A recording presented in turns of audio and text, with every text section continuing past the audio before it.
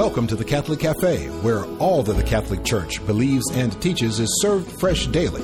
So come on in and see what's on the menu today. Now, here's your host, Deacon Jeff Drzymski.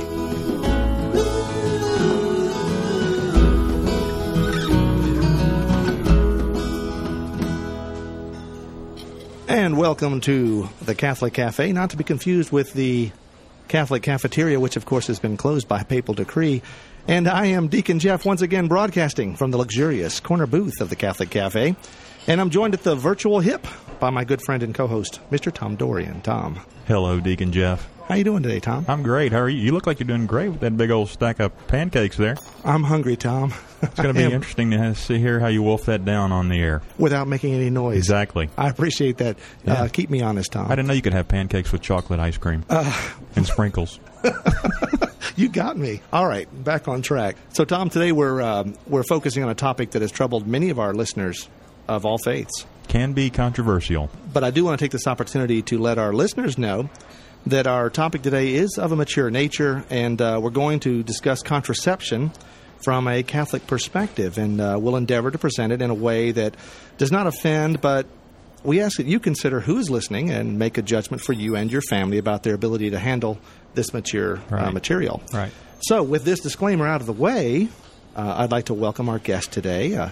As she makes her way to the luxurious corner booth, I'd like everyone listening to welcome Sister Francine. She's a sister of the Dominican Sisters of St. Cecilia in Nashville, Tennessee.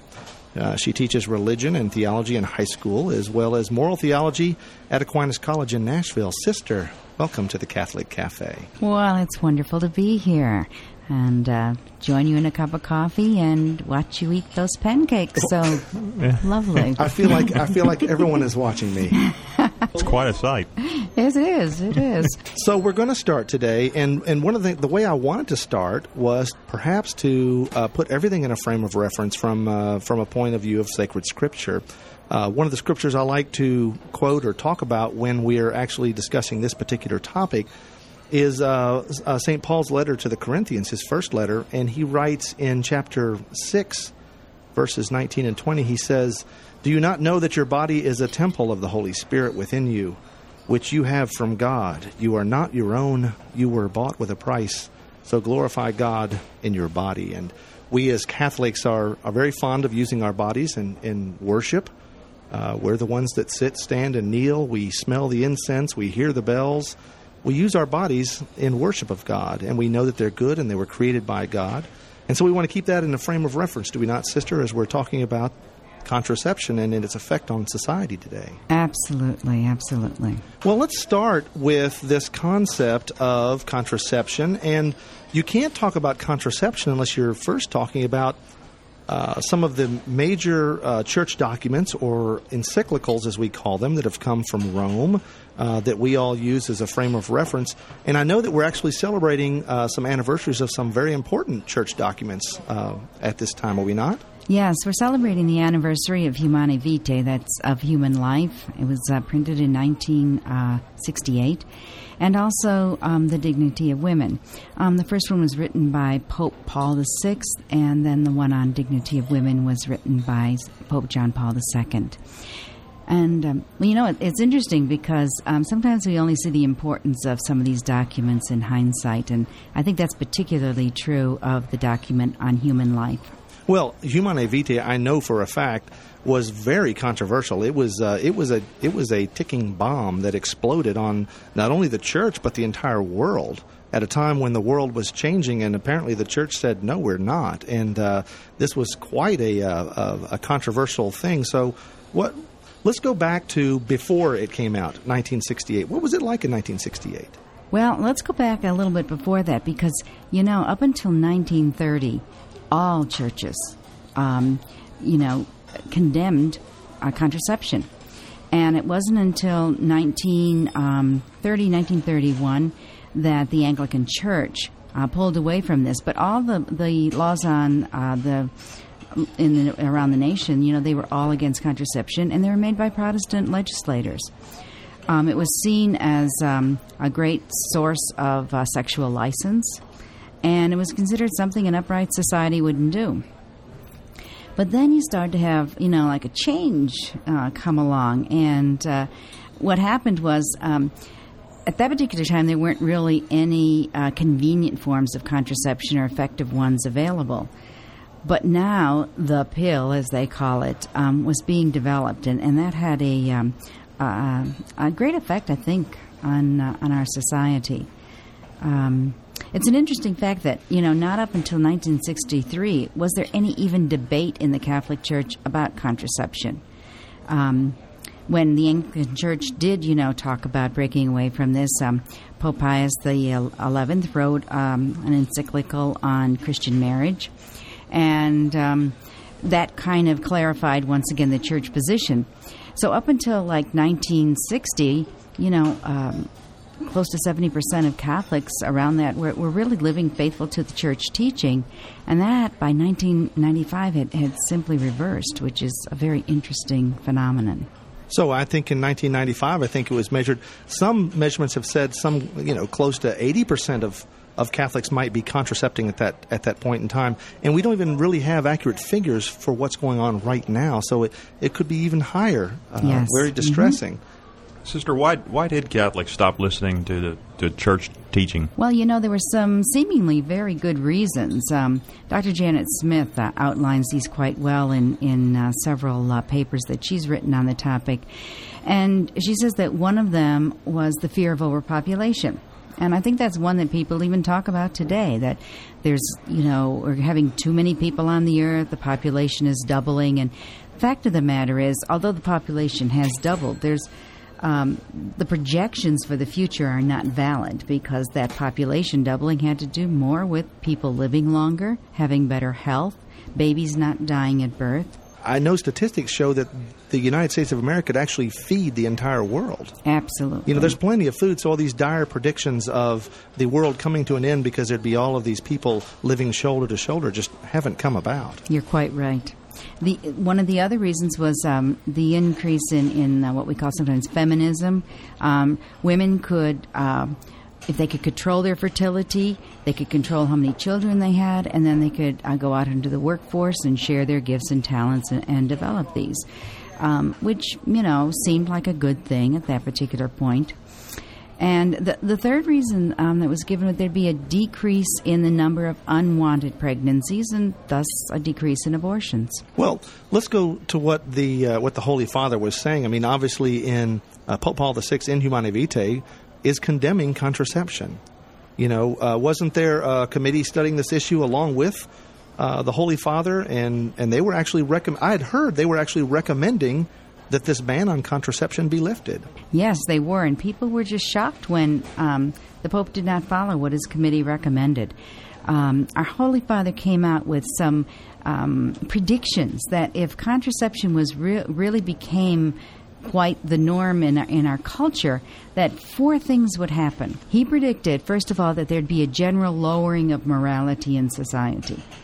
And anyone who's a little bit older in our audience, and certainly you and I, we know what it was like in the 60s and 70s. Oh, yeah. She looked at me for some reason with my gray hair, but I think she's talking to you. She's talking to everybody. Well, I can remember I Love Lucy and a few other of those shows where, it was very innocent and you just didn't have any the morality. If you listen to some of the, or if you watch some of the old movies, there was a certain sense of what is polite. Oh, and there was a strong emphasis on family, the importance of family, the importance of high moral values. Absolutely. Those were, and of course you look now, and you can't spend 5 minutes on the television without being tempted in one way or another, whether it's sexually or power or money or whatever your weakness might be. It's there on TV. And our children are so exposed to this, too. The music they listen to. I mean, one of the things that Dr. Janet Smith talks about, the frog in the water effect, which many people might be familiar with. If you put a frog in boiling water, it's just going to jump right out. But if you just put the frog in and it's kind of lukewarm, and then you heat it up, and you heat it up gradually, pretty soon you can cook that frog. And that might be what's happened to our culture. Gradually, all of the barriers that really protected us have been, knocked down one by one. And we have been desensitized to a lot of what is our moral values used to be. The second one that our Holy Father predicted was the general disregard for the physical and psychological well-being of women by men. And if you look at some of the sexual abuse statistics and pornography, I read something relatively recently that the pornography, the amount of money they make on pornography is more than all of the professional sports put together that they make in their operation. And even if we don't know the exact amount or number, we know it's huge. It is. And it has been so destructive across the board in all faiths and all faith traditions. You name the church, there are issues that people have had in that particular area in terms of addiction, and it's destroyed families. It has. And there's like 60% of, one of the statistics that I've read was 60% of those living in poverty are single women with children. So that is certainly a disregard for, women and young people, the most vulnerable of society. The third prediction he talked about was governments would start to use family planning in coercive ways. And it's interesting if you think about how we tie our economic aid to third and fourth world countries. We can't just give them food. We have to make sure we have contraceptives in there. They have to accept that as if, that's going to fix their problem. And usually the problem's caused by political problems or natural disaster, not because of, too many children. And governments, we've seen it, I think, with the recent, the things in the news about China. The one child per family and the forced abortions and sterilizations. We've just seen that come true. I do want to continue in this track, but I do also want to mention that you can visit us on the web here at the Catholic Cafe. www.thecatholiccafe.com is our website. You'll find MP3s of this and all of our past shows, plus you can access our podcasting feature. We also provide many good Catholic links to a variety of resources on the web. And finally, we'd love to hear from you. Contact us with your questions, comments, and show topic suggestions. My email address is deaconjeff@thecatholiccafe.com. Tom and I will be right back with our guest, Sister Francine, in just a moment, so stay with us.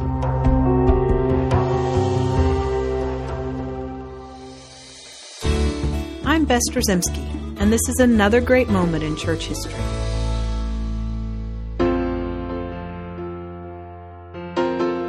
The 1960s were a tumultuous time for America.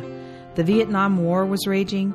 The assassinations of John F. Kennedy and Martin Luther King shocked the world. Hippies held love-ins. Draft cards were burned. Scientists told us we were overpopulating our fragile planet. Feminists told women to get out of the kitchen. Then there was Woodstock, the Cold War, astronauts on the moon, free love, and the pill. Bob Dylan was right. The times, they were a-changing. In the midst of this era of great moral uncertainty, when the lines between right and wrong, good and evil, became increasingly blurred, came one of the most beautiful and impactful documents in church history, Humani Vitae, subtitled On the Regulation of Birth. Humani Vitae was promulgated by Pope Paul VI as a defense of the clear and constant teaching of the Church that unnatural forms of birth control were immoral and intrinsically evil. While there was some support for the document, it was not universally well received. In fact, an unprecedented wave of criticism and dissent was unleashed from within the Church, as well as ridicule and contempt from without. In short, it went off like a bomb. But as the Church has always done since she was founded on the Rock of Peter some 2,000 years ago, she stood up not for what a fallen world thought was right, but for what God thought was right. In defending her singular stance against the immoral use of contraceptives, she stated in Section 18 of Humani Vitae, "It is not surprising that the Church finds herself a sign of contradiction, just as was Christ, her founder. But this is not reason for the Church to abandon the duty entrusted to her of preaching the moral law firmly and humbly, both the natural law and the law of the gospel. Since the Church did not make either of these laws, she cannot change them. She can only be their guardian and interpreter. Thus, it would never be right for her to declare as morally permissible that which is truly not so. For what is immoral is by its very nature always opposed to the true good of man. By preserving the whole moral law of marriage, the Church knows that she is supporting the growth of a true civilization among men. Humanae Vitae continues to be a source of consternation for those who would oppose Church teaching, but it also continues to be a beacon of light for a world desperately in need of a constant, unchanging truth. I'm Bess Drzymski, and this is another great moment in church history.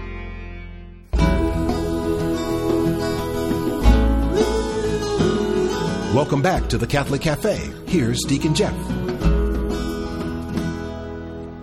And welcome back to the Catholic Cafe. I'm Deacon Jeff here with Tom Dorian. Tom, you ready to continue on with our conversation with Sister Francine? I'm ready. I think we need to get Pam, our waitress, to get us a couple of refills, don't you think, Sister? Sure, I can use one. All right. Wonderful. Well, while Pam is on her way over here to refill our cups of coffee, let's pick up right where we left off. And we were just talking about the predictions that were made in Humanae Vitae by Pope Paul VI. And you got through 3 of them. So what was that 4th prediction that he made? Well, the 4th one, he talked about treating our bodies as machines and no longer having respect for our bodies as human persons. And if you look at the surrogate motherhood practice that we have, if you look at the fact that any woman can buy a baby, you know, we have really fulfilled that. So it seems obvious, anyone looking at the world today, it seems obvious that Pope Paul was correct in his predictions. Now, are there also some statistics or anything that bear this out? Well, if you just look at the divorce rate, in the 1960s it was 25%. In 1975 it was 50%. That is, a doubling in about 15 years. Contraception has really contributed to the divorce rate. People are starting to have fewer children, and they're having them later on in their marriages. And the data shows that people who have babies sooner in marriage have longer-lasting marriages. And people who have children also become instantaneously almost nicer people because of all the sacrifices they have to make. I always, tell my students it's a wonderful way to be holy. Marriage is a great maker of saints. With contraception, you've had a lot more adultery because there's the lack of fear of being pregnant. You've taken a variable out of the equation that actually makes it a little bit, I guess, easier to do the wrong thing. Exactly. And women have become more financially independent, so they don't have to, think twice. Well, I can just walk away from this. I can handle it myself. And if you look in our high schools and college, there's a big problem with people being sexually active before marriage. Sister, some people argue that living together or being sexually active helps people prepare for marriage. How do you respond to that? Well, the statistics really can respond for me. 75% of those who live together and have sex together get divorced within the first 3 years of marriage. Now, that's a huge number. We need to stop, and we need to say that number again, because the people think that it's a good thing. I know I've heard the example of test driving a car. You wouldn't go buy a car without having driven it. Maybe you want to drive several, to get the right car just for you. And if you treat speaking as a man, if you treat a woman that way, she becomes a car and you want to test drive and you think, well, I'm going to find a great car. But then what we're finding out is your car is gone. That's 75% of the time in 3 years. Yeah, that's not a very good resale rate. That's exactly right. One of the other problems is oxytocin, which is a hormone that helps with bonding. And when people repeatedly are intimate with people, different people, it no longer works as it's supposed to do, so that weakens the marriages. And then it's also emotionally painful to be in many relationships with different people, and I think particularly painful on women. Some of the other statistics that you asked me about, we thought there would be fewer unwanted pregnancies, and yet between 1960 and 1992, the number doubled as far as babies who were born out of wedlock, and I think that's quite shocking. Abortion has skyrocketed, and my students can tell you why. Abortion is a backup to contraception. It's very clear, very simple, very plain. We even have our Supreme Court stating this in one of its decisions in Planned Parenthood versus Casey, and I quote, "For 2 decades, couples have based their intimate relationships on the availability of abortion should contraception fail." So our society has truly become a contraceptive society. That whole argument that contraception or for contraception was that it was going to lower the number of abortions. There will be fewer unwanted pregnancies, and actually the opposite has occurred, exponentially, in fact. Well, it's amazing that Pope Paul could foresee all of these negative consequences, that all these things his predictions would come true. And so what is our Catholic reasoning that Pope Paul would be so insightful? Was he just a learned man, or was he a wonderful, good-hearted man? Did he read a lot of books? What was his reasoning for knowing all this stuff? Well, because he is Pope, he possesses the gift of infallibility when teaching in faith or morals. Now, I wouldn't ask him for what horse to bet on, but when it comes to faith or morals, you can be sure that what he teaches is of God, because this was promised to us through the apostolic succession. But you don't really need faith even to come down on this issue at the same point that Pope Paul did. Natural law can prove it. So, what the Catholic Church teaches most of the time can also be proven to people who have no faith. John Paul II wrote a wonderful encyclical called Fides et Ratio, Faith and Reason, and he ties those two together, that, good faith has good reason behind it, and they make sense, and that's where natural law comes into play as well. Now, I know I've had several people who talk to me. I don't know if you know this, sister, but I'm a father of 9 children. God bless you. Oh, thank you. I need all those blessings. But I do have several people who will say things. They'll start the conversation into contraception again, and I'll tell them that the Catholic Church is dead set against contraception for very good reasons, and we've outlined many of those here. I will, at that point out that, well, there is an option for those who don't want to contracept, but have very serious and grave reasons for not being able to have a child in the immediate time frame. So, for health reasons, for extreme financial dire reasons, that they're not able to. And so then we talk about natural family planning. The conversations usually get to, well, okay, so you're a Catholic, you don't contracept, however, you use natural family planning for the same end. Is natural family planning then the same as contracepting? No, not at all. Contraceptives are hostile to new life. And many contraceptives, including the pill, are abortifacients. In other words, they cause abortions. Just stop there again, too, because that's something that so many people don't realize, that when they use the pill, there is a chance that they are actually aborting a baby. Yes. And they don't realize that. They think that it's preventing impregnation, and in a lot of cases it does.